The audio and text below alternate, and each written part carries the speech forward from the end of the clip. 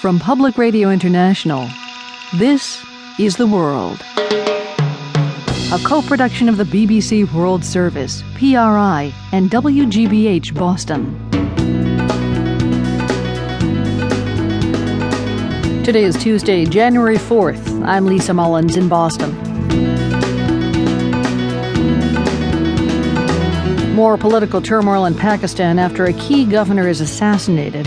Also ahead, looking back at that iconic moment early in the Iraq War when Saddam's statue was toppled. The statue falling at Firdos Square was essential to this idea that the war is over.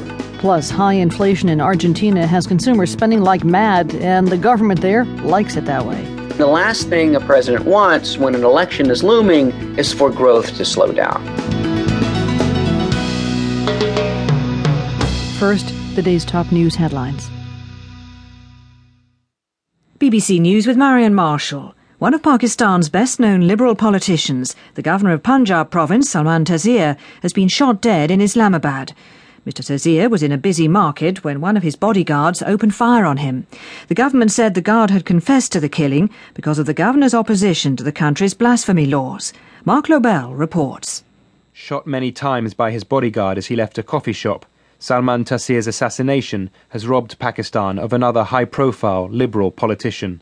The country's interior minister said the reason behind Mr Taseer's killing was his opposition to the country's controversial blasphemy laws, which had prompted threats against him by Islamists.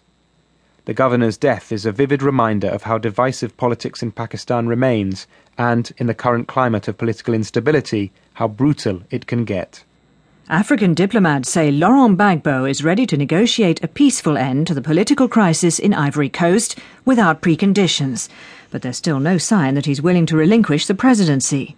A spokesman for his rival, Alassane Ouattara, the man recognised internationally as the winner of November's election, said his supporters wouldn't negotiate with Mr Gbagbo, they just wanted him to go.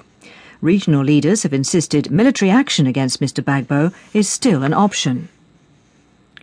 A man who spent 30 years in an American prison for rape and robbery has had his conviction overturned after DNA evidence showed he was innocent. Here's Vanessa Buschluter.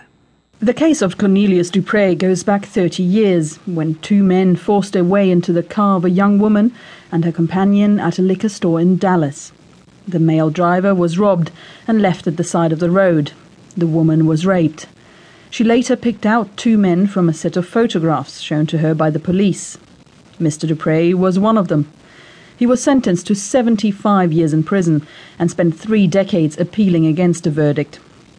He was finally released on parole last July. Only a week later, DNA tests came back showing he was innocent. A preliminary hearing to determine whether Michael Jackson's doctor should stand trial for manslaughter has opened in Los Angeles. Dr. Conrad Murray has pleaded not guilty, but faces up to 4 years in prison if convicted. Rajesh Merchandani reports. Prosecutors are setting out some of their case against Dr. Conrad Murray, Michael Jackson's personal physician, who's charged with his manslaughter. They say Dr. Murray had been treating the singer's insomnia with the powerful anaesthetic propofol nearly every day for roughly 2 months, up to and including the day he died in 2009. They say evidence will show the star died in his bedroom and that Dr. Murray waited as long as 21 minutes before calling for help. It's thought Dr. Murray's lawyers may argue that Michael Jackson injected himself with a lethal dose in June 2009. World news from the BBC. Prosecutors in Germany have dropped an investigation into claims by a Russian dissident couple that they'd been poisoned on orders from Moscow. Viktor Kalashnikov and his wife Marina